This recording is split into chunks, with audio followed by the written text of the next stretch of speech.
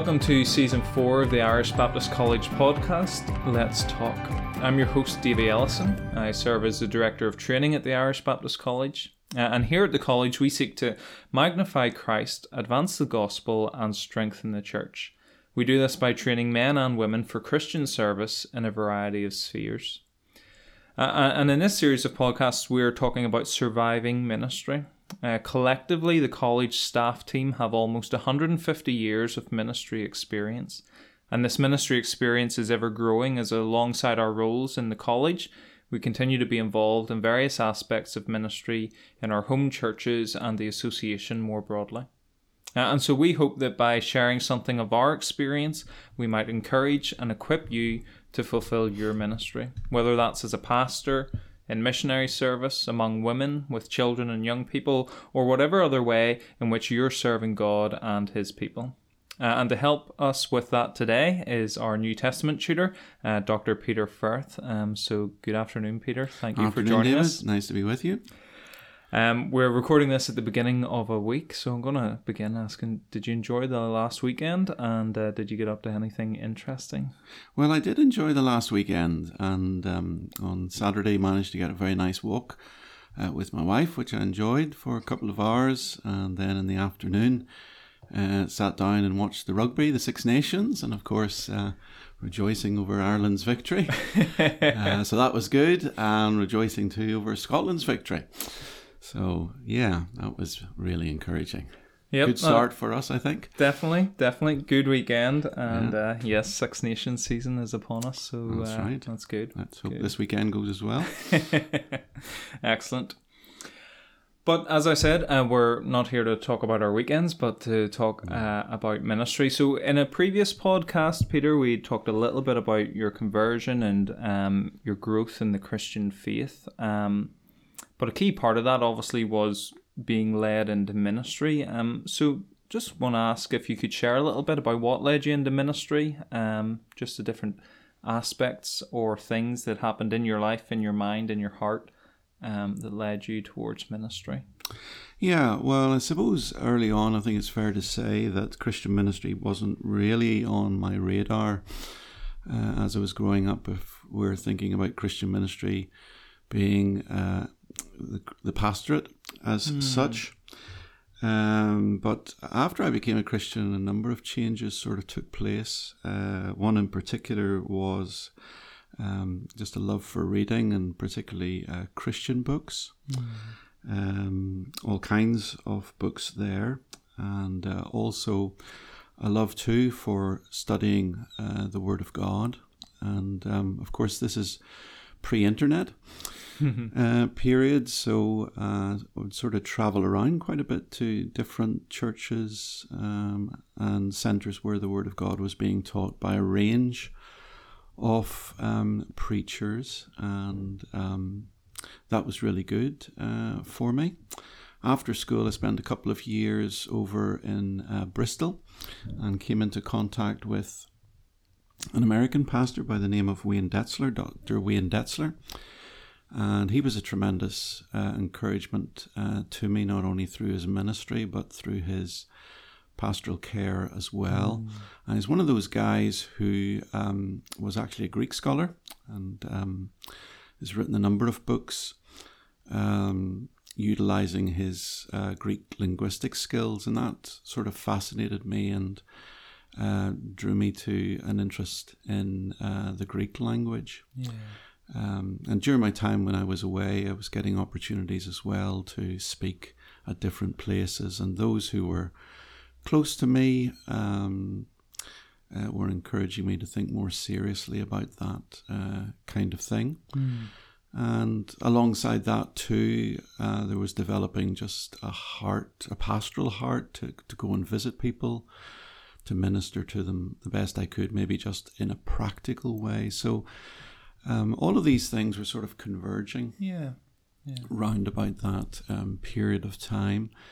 And eventually, when I came back to Northern Ireland, the man who was instrumental in leading me to Christ contacted me and said, I've been praying for you much in recent days. Have you thought maybe about going and getting some training for Christian ministry. And I said, well, as a matter of fact, I have been thinking about that. And cut a long story short, he put me in contact with the Irish Baptist College. Great. So that was really something that slowly kind of accumulated over a number of years that kind of led you towards ministry. Is that right? Yeah. Very much so. Very much so. Mm-hmm. Yeah. Rather than kind of one massive moment where everything kind of shifts, was this? Yeah. Just it was a gradual process, and other people really encouraging me. Looking at what I was doing, what I was involved in. And saying, well, there seems to be gifting here, and it'd be good maybe to have an opportunity to get some training, on this and so on. Excellent. Well, we'll come back to that question on training in just a moment, but before we get there, You've obviously then been in ministry for quite a while, pastoral ministry, pastoring in a number of different places as well. What resources have you found particularly helpful in your ministry, whether that's been fellow pastors who have encouraged you, or particular sermons that you've heard, or books you've read, or conferences you've been to, or what? There's maybe a variety of things there, and you probably can't mention everything, but what are the kind of standout resources that have been particularly helpful? Yeah, I mean, I've obviously listened to really thousands of sermons, I suppose, by now. And, there's a whole raft of wonderful books and resources out there that we could talk about. But I think alongside that, individuals who've come alongside at different points in my life, and they have had an important input into my life, just helping me and encouraging me. I think whenever I was over in Scotland ministering in Scotland, one particular pastor, senior pastor, very well respected worldwide, was very, very interested in what I was doing and so on, my family as well, and gave me a lot of helpful advice about ministry, about things that I should be reading, how to go about pastoring a church and so on. And whenever I eventually moved to Northern Ireland, the association here encouraged me to connect with another senior pastor here. Okay. And I mean, he was just excellent. Would regularly phone me up, ask me how I was doing, and would talk about things. I was able to bounce ideas off him, share at quite a deep level with him, and I think that proved to be very helpful on a whole number of fronts. One being that very often when you're the pastor of the church, it can be a lonely position to be in.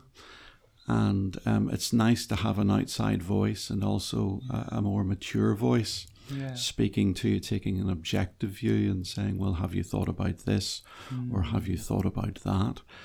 And that sort of personal interaction has been backed up with books that I've read, conferences that I've attended, and with the benefit of the internet now, it's really just a click of a button, and you can be in the United States listening to a conference speaker, or in England, or in Europe, listening to conference speakers and so on, seminars, etc. So we're much better served now today than when I was certainly starting off. Yeah, you'd have to get onto a plane and fly to these places, and of course, most of the time you didn't have the financial resources to do that. Yeah, the availability of resources is really helpful now, but I think that's an important note you've struck, just with that personal interaction with people in real life, rather than just always listening to speakers through media or reading books, but to have someone in real life that you can talk to and share with. Yeah, and also these people are familiar with your context. Yeah. The local context. And that's really important, so that the advice that they're giving is really customized as such to where you are. Definitely. That's great. Thank you, Peter. On a couple of occasions, whenever you're talking about being led into ministry, you did talk about training, and you had this growing desire to train and prepare for ministry. In what way did that theological training equip you for ministry? In what way did it prepare you for what was to come? Well, looking back, I'm very, very grateful for the opportunity that I had to go into college and to train. The prospect of going into church ministry and not having gone through a college would be quite frightening to me. It opens your eyes up to so many things. But certainly for me, it's helped me on a whole number of levels. It's enhanced and deepened my understanding of Scripture, and has helped me to handle Scripture much better. I think it's given me a greater appreciation too of things such as church history, and to see our place in church history. Just to be aware also of mission in the world and what's happening in the world, as well as locally. It's helped to just develop skills to not only study Scripture, but to lead meetings and to work alongside people and committees and so on. And has opened up my eyes to a lot of resources that I wasn't familiar with at the time. And also in college, there's an important emphasis just on spiritual formation, which is for sure vitally important in Christian ministry. So those are just some of the ways in which training has helped me.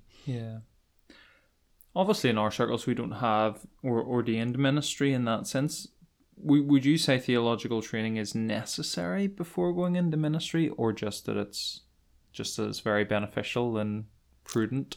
Well, I've come across people who are in ministry and haven't gone through college, but just speaking personally, I don't think I could have done that.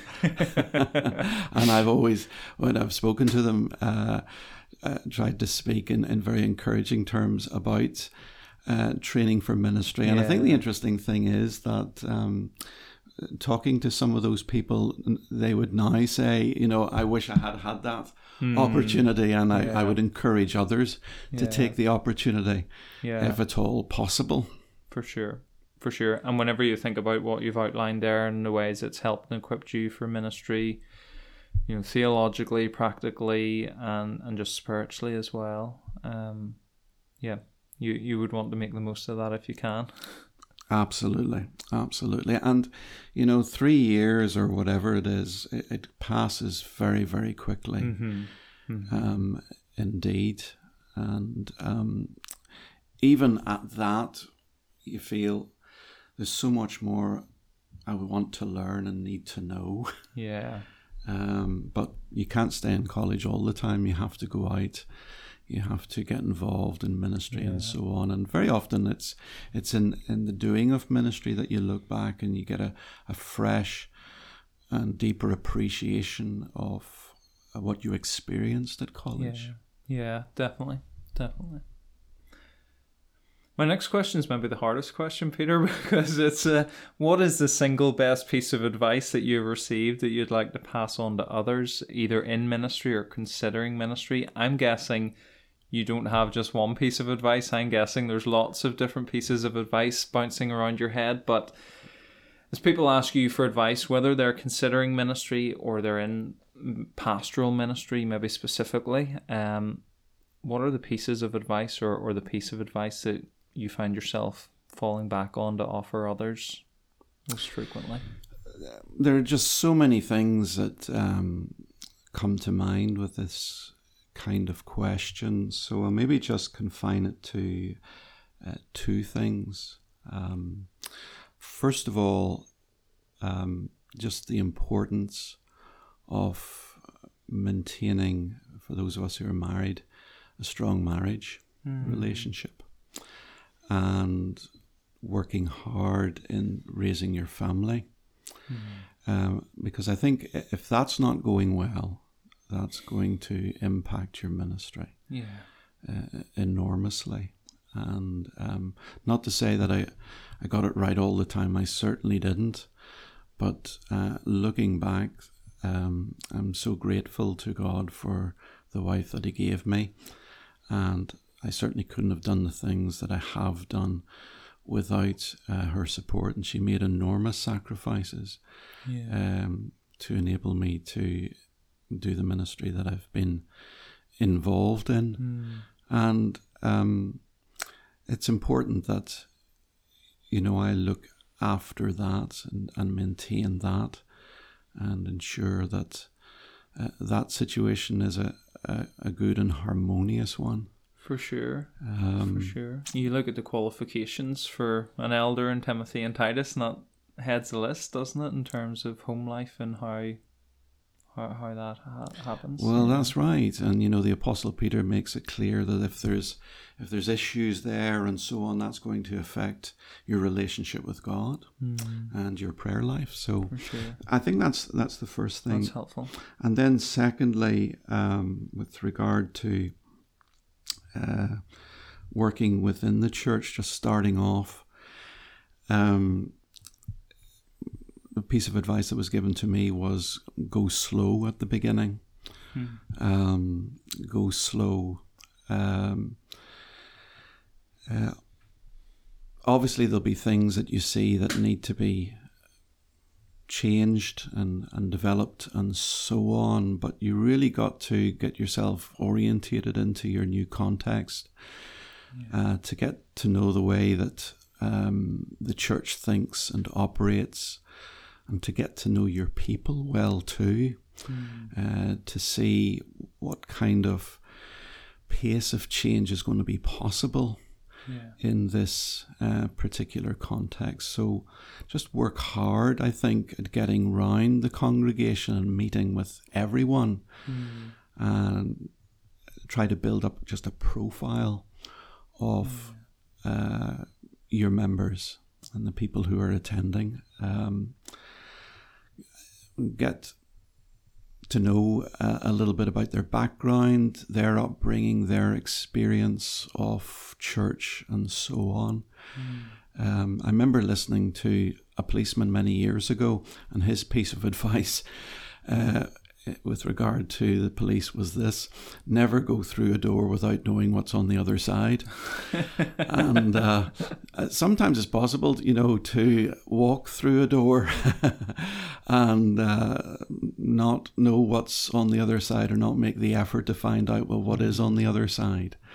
Now, of course, sometimes we're already through the door, but I think you need to certainly look around you when you're through that door and just find out what's going on, where people are at, so on, the makeup of the people, and just take your time before you want to consider making any maybe significant changes to the place.